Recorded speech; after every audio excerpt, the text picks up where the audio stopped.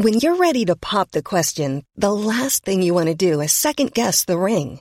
At BlueNile.com, you can design a one-of-a-kind ring with the ease and convenience of shopping online. Choose your diamond and setting. When you find the one, you'll get it delivered right to your door. Go to BlueNile.com and use promo code LISTEN to get $50 off your purchase of $500 or more. That's code LISTEN at BlueNile.com for $50 off your purchase.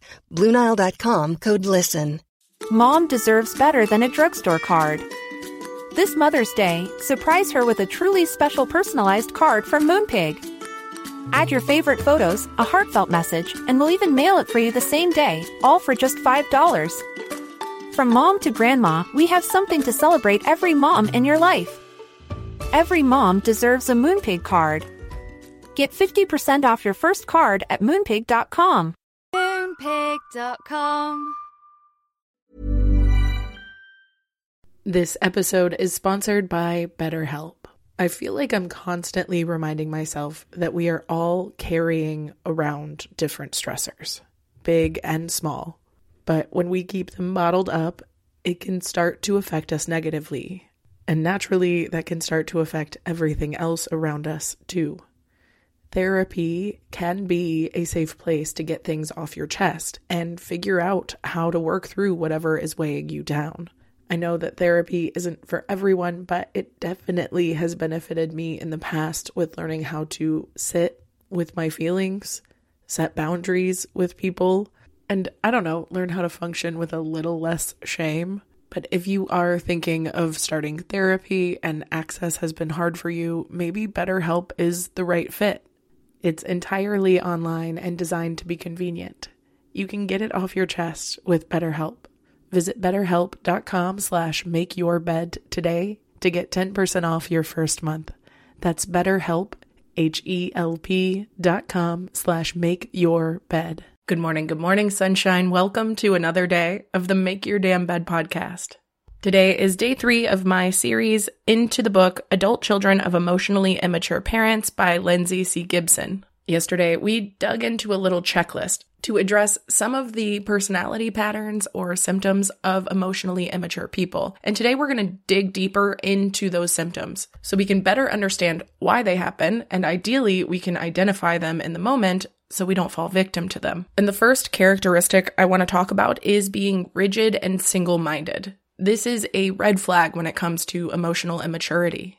Emotionally immature people can do really well if there is a clean-cut path. But if it comes down to emotional decisions or relationships, they may become rigid or impulsive, which means they often try to cope with reality by narrowing it down into something more manageable. Point is, once their opinion is formed, their minds are shut. They may even become defensive and cold and humorless when people have other ideas. Emotionally immature people often have a low stress tolerance, which makes them more reactive. Instead of being able to assess a situation and anticipate for the future, they might use coping mechanisms that deny, distort, or just completely replace reality. Because of this, they do have trouble admitting when they make mistakes, and instead they'll discount the facts and blame others. And regulating emotions can be really difficult, so overreactions feel commonplace. And once they get upset, it can be really difficult to calm down, and they might expect others to soothe them or accommodate them by budging on their own opinions and their own reality. Emotionally immature people that have a low stress tolerance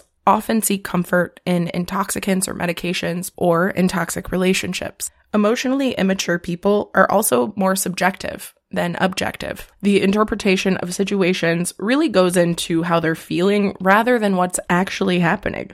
What's true doesn't matter nearly as much as what feels true, which means that facts and logic and history and all of the reality that you see can be impossible for them to see, which can be super frustrating. And emotionally immature people often have little respect for differences. There's a tendency to get annoyed with other people's thoughts and opinions if they differentiate from their own. And to me, these types are more prone to making social mistakes or gaffes because they don't have enough awareness of other people's individuality to avoid being offensive or problematic. which means these types do end up in role-defined relationships where everyone holds the same beliefs, and even if they're nice and quiet about it, it doesn't change the fact that they do not respect the reality that people have differentiated opinions for a lot of differentiated reasons. Emotionally immature caregivers are also pretty egocentric, but instead of egocentrism like a child experiences filled with joy and openness, they're pretty closed off, because unlike children who are egocentric based on instinct, their self-centeredness is based on insecurity and fear. And if we are led by fear and insecurity instead of love and openness and joy, we will shut down to preserve that sense of self-worth that is so fragile. And as a result, it makes them more self-involved and self-preoccupied. They will constantly monitor whether their needs are being met or whether something has offended them, because their self-esteem is fully dependent on how others react and see them and treat them. And this often leads to an inability to receive criticism despite being true, so they either reduce their mistakes completely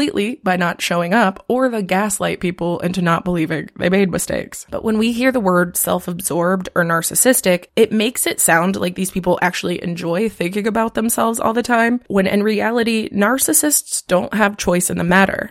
They do fundamentally doubt their own competency or worth as human beings. So as a result, they become so profoundly self-involved that their development becomes stunted by anxiety. And in order to be able to function despite that anxiety, they become preoccupied with themselves rather than just, I'm so cool and I'm so sexy and I stare in the mirror all the time, which is how I've always interpreted narcissism to be. Also, emotionally immature people aren't so self-reflective as they are self-referential, which means any interaction, all roads lead back to them and how it affects them. And unfortunately, that's not in a way that allows them to gain insight or self-understanding. Instead, it's a way to center the attention onto them. These are the one-uppers, the people who can hear anybody's problem or anyone's win or success and top that shit because they want to bring it back to themselves in a way that feels good, like they are more empowered or important than those around them. These are the people who listen only to respond.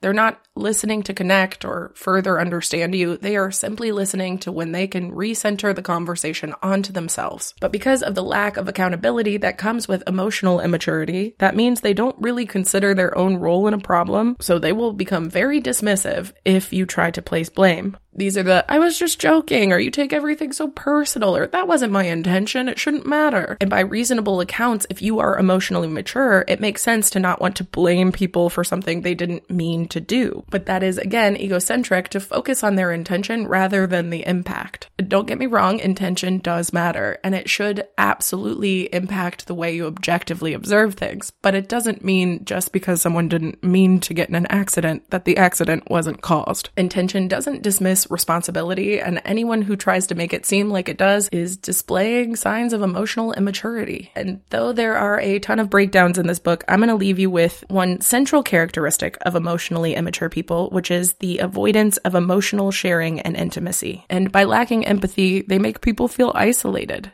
Because empathy isn't some social nicety, it is a central foundation to true emotional intimacy. You really can't have a deep relationship without it. And the highest form of empathy requires an effort of imagination, which has been called mentalization, or our ability to imagine what other people have in their unique minds and thought processes.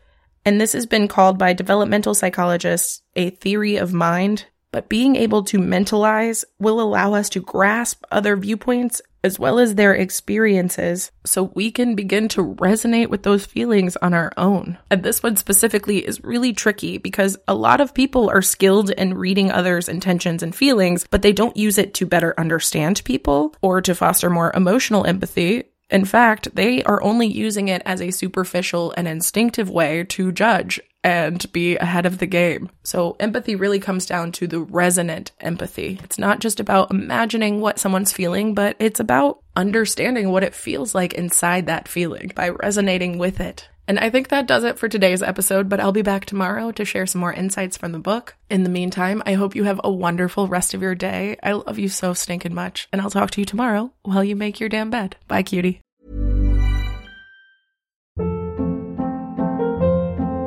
Hold up. What was that? Boring. No flavor. That was as bad as those leftovers you ate all week. Keke Palmer here, and it's time to say hello to something fresh and guilt-free. Hello Fresh. Jazz up dinner with pecan-crusted chicken or garlic butter shrimp scampi. Now that's music to my mouth. Hello Fresh. Let's get this dinner party started. Discover all the delicious possibilities at HelloFresh.com.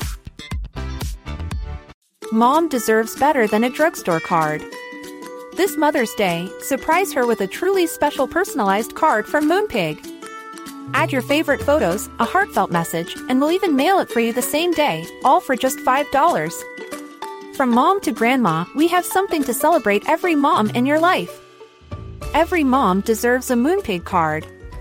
Get 50% off your first card at moonpig.com.